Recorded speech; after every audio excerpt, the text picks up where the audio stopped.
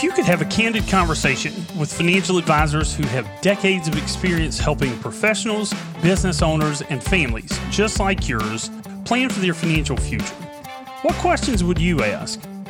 I'm Chip Munn, financial advisor, author, host, and CEO of Signature Wealth Group. For decades, my partners and advisory teams have had the opportunity to answer the tough questions for hundreds of our clients. Now, we want to do the same for you. On the Signature Life Show, you'll hear answers to your burning and most perplexing finance, investing, and retirement questions from our Chief Investment Officer, Senior Wealth Advisors, Certified Financial Planners, and more. We aren't just financial advisors. We're parents, children, community leaders, and entrepreneurs with a passion for helping empower our clients to live life intentionally, what we call a signature life. John Tate, what's up, man? Chip Munn, happy Friday to you, sir. It is a happy Friday. You know, one of the things that I'm happiest about is that today we get to do one of the things that, at least for our clients, is one of their favorite things, is to hear from our Chief Investment Officer, Scott Mitchell. You know, Scott and I have been partners for going on 24 years now this summer.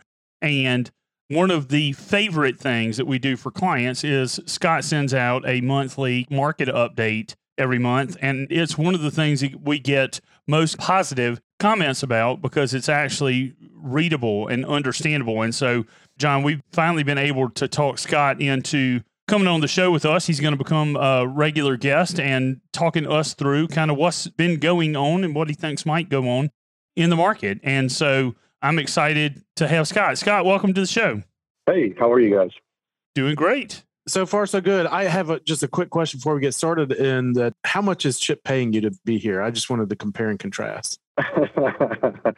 Not enough. I hear that.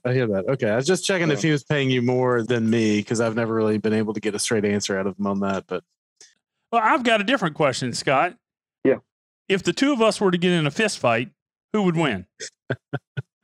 You and John, or you and me? No, you and me. We were to get into a fist fight. Who would win? I think I could maybe get in one quick hit and then run. Well, if you're counting on me to run after you, that counts enough as a win. Anyway, speaking of fist fights, the old saying from, I think they at least attribute it to Mike Tyson, is everybody has a plan until they get punched in the mouth. And I think, Scott, for 2022, the first quarter for a lot of people kind of felt like that. Like they had really good plans. Everybody was really excited about what 22 was going to bring. And at least so far, the first quarter with the stock market, maybe they kind of feel a little bit like they got punched in the mouth. What happened in the first quarter? Yeah, investors have had a lot on their plates. Obviously, with Ukraine and Russia, that's been a big thing. Inflation has been a concern. And that sort of started middle of last year that people were talking about inflation really for the first time in a long time. So right now, I think it's just a case of investors are having to come to terms with how do they position their portfolios given this climate, one that, again, we're not accustomed to between war and inflation. Yeah, and inflation has obviously been a topic of frequent conversation in no small part because of what's happening at the pump. I think that ends up being the thing at least that gets publicized the most. Of course, it fades over into everything, but it kind of all starts there. What are your thoughts, Scott, on is the inflation that we've seen, is that something that we should continue to expect? How do we begin to address that? Do you mean, is it transitory? That, of course, was the buzzword for inflation last year that the Federal Reserve kept telling us. You know, a lot of these things, they are transitory, right? I mean, you know, we saw used car prices just go to the roof. That'll eventually correct. Oil and gas prices probably come back down at some point. But other things like wages have really gone up a lot. And that's something that doesn't really come back down, at least not quickly. Once you pay people higher wages, it's hard to get them to accept lower wages. So, yeah, I think inflation is going to be something that at some level we'll have to deal with for a while. And as you mentioned, with oil prices going up, that feeds down into everything, right? Almost anything you do relies on crude oil at some point, whether it was in getting delivered to you or in the production of it or whatever. And so those higher costs of production are going to get passed on to people like you and me when we have to go to the gas tank or buy food or whatever it is. So some of these things are going to be around for a while. Well, and one of the ways that you see the government trying to have some intervention kind of in the overall inflation rate, right, is by making changes in interest rates. John, you've been doing this for a long time on kind of the situation as it begins to play out, because we've seen one rate hike from the Fed. What are your thoughts or expectations on that? In a previous life, so to speak, I researched in the Raymond James Equity Research Department, and we did write research on major car dealers in the United States. And one of the pieces of information we watched on a monthly basis was Manheim's monthly report on used car prices. And we've seen used car prices as a part of core CPI increase significantly since the start of the pandemic, mostly due to shortage of new cars, from chips to whatever the supply chain issues we were going through at the time. And most recently, as of this week, they published the Manheim Index, which did show a large percentage drop month to month in the price of used vehicles. So you think about how more new cars are being produced, taking some demand off of the used car market.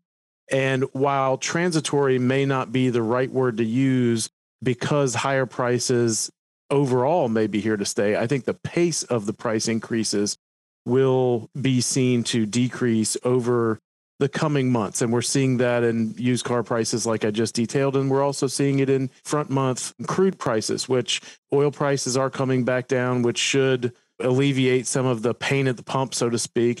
And to get back to your question on inflation and higher interest rates, some of these factors, if they can slow down the pace of price increases across not only used car markets or the oil market or whatever it is, but across many different points in our budgets, it may help the Fed by allowing them to have more flexibility as they do increase interest rates over time. And increased interest rates to us, to you, to me, to Scott, it can increase the cost of borrowing, which could mean reduced investment. It could mean higher mortgage interest payments, which we've heard on the news.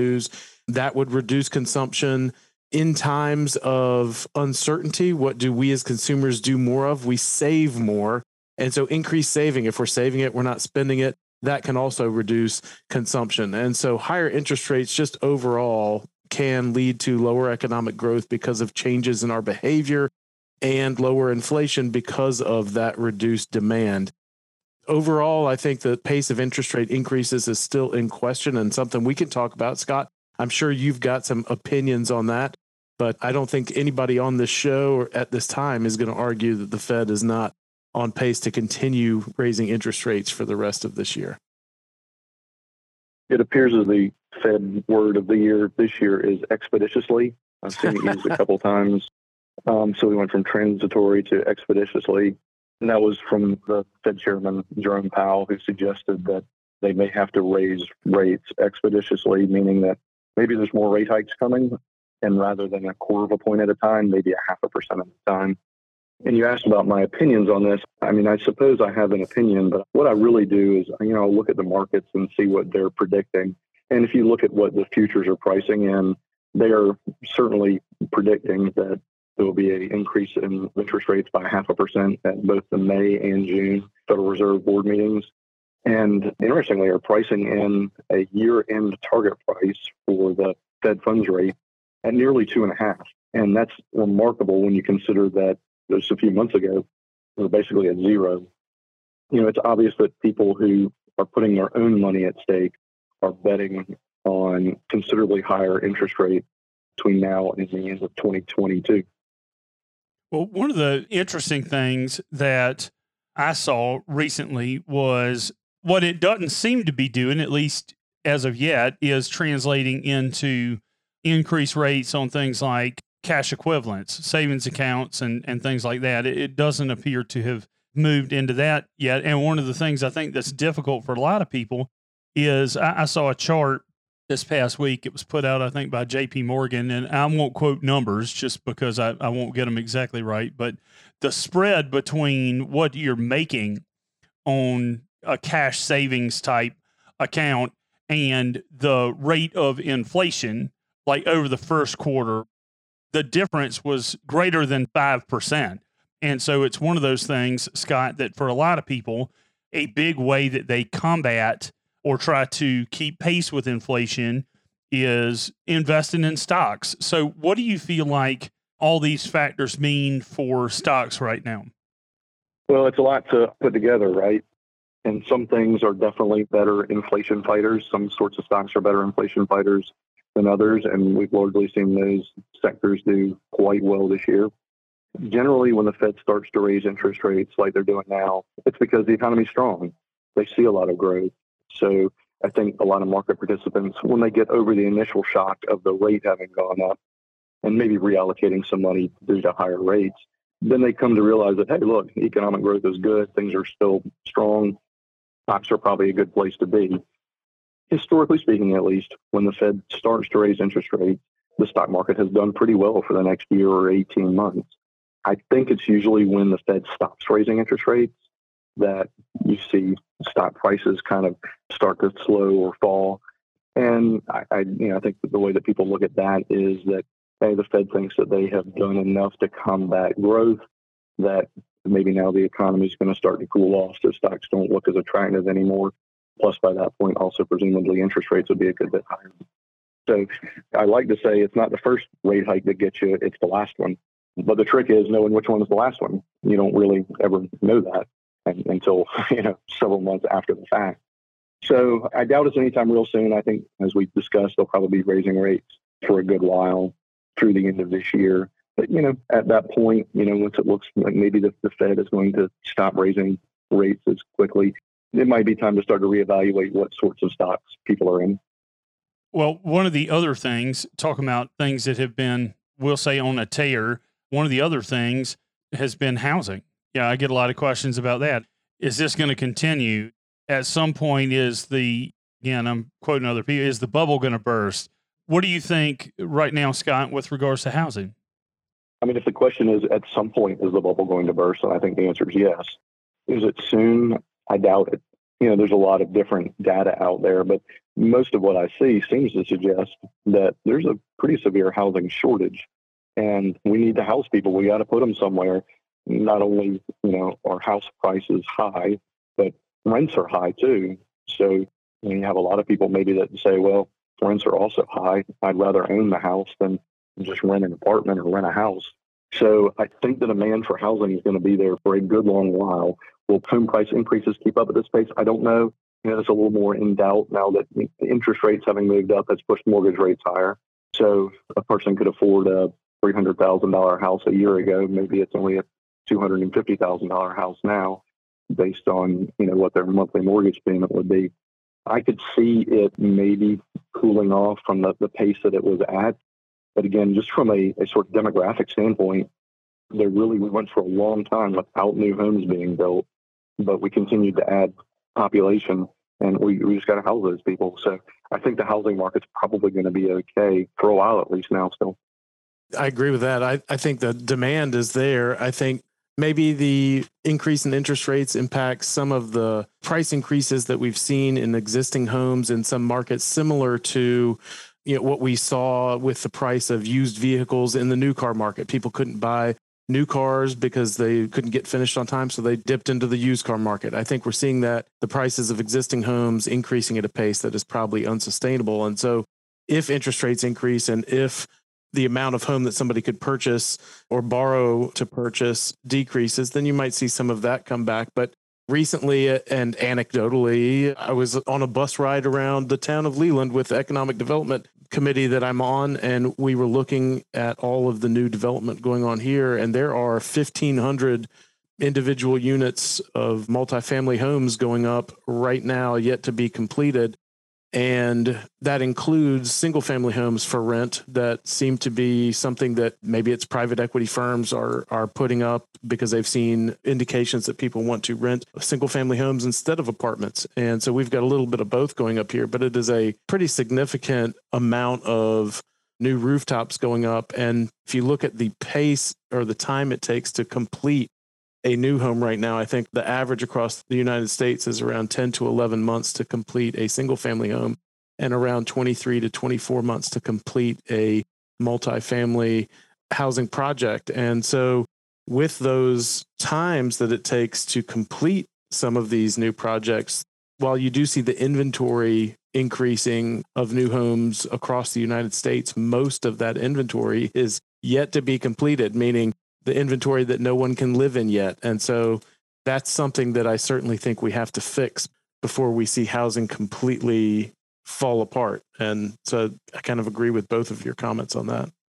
Well, I had lunch yesterday with two business owners, and both of them really savvy guys. And one of the things that they were talking about is the difference between commercial and residential real estate in terms of what they felt like were opportunities and how difficult it was to feel like they could make numbers work on a commercial space, but that the residential, they felt like, provided them with more opportunity in terms of kind of the foreseeable future in terms of inventory. And I think, Scott, that you're right, that we underestimate the long-term effects from the Great Recession.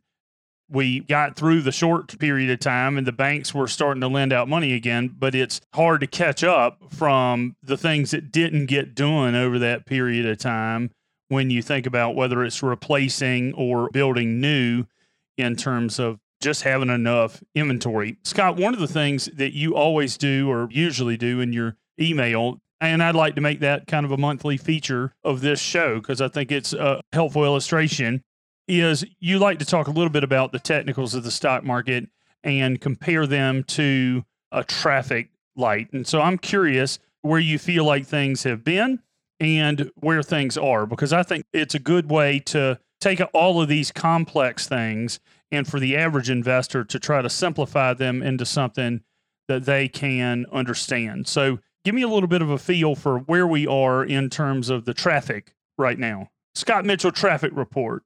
Well, sure. And I'll take us one step back and talk about you mentioned the technicals of the market, and that's basically, what do the charts look like? And I think the reason that that's important, and while it might be more interesting to talk about what interest rates are doing and the home prices and corporate earnings, all, of course, extremely important fundamentals as to what goes into determining stock prices.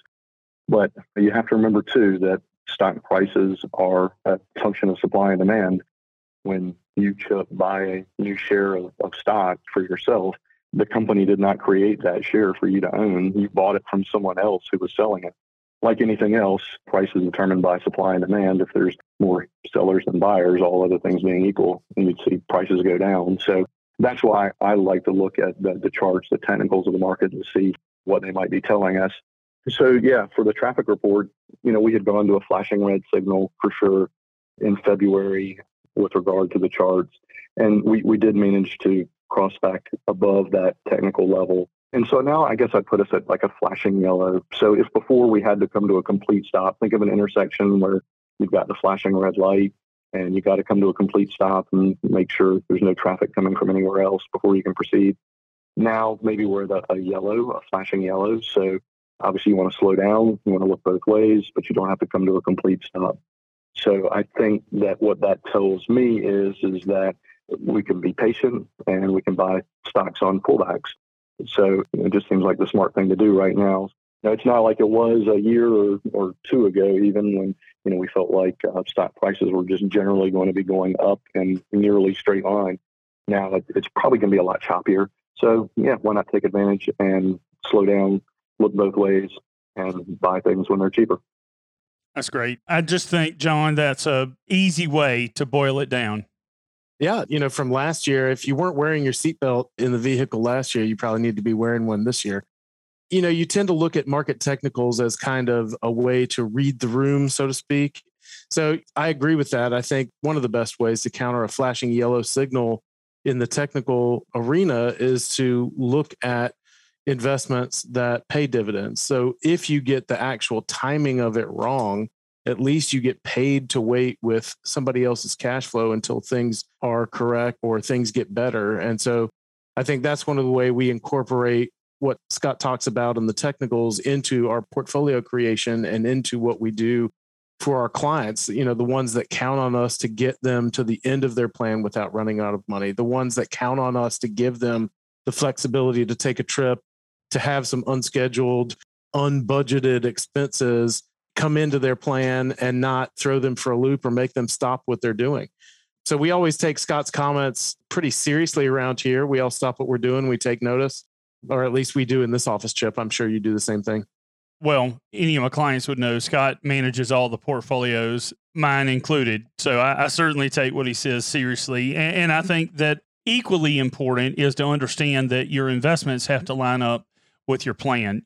We talk a lot about the Signature Life Plan, John, and the whole point of that is deciding where we want to go. And to take that car analogy, to some extent, depending on how far it is between point A and point B, some people need to go faster than others, and your allocation needs to be tied to how much growth you need to be able to expect to be able to make the things happen that you want.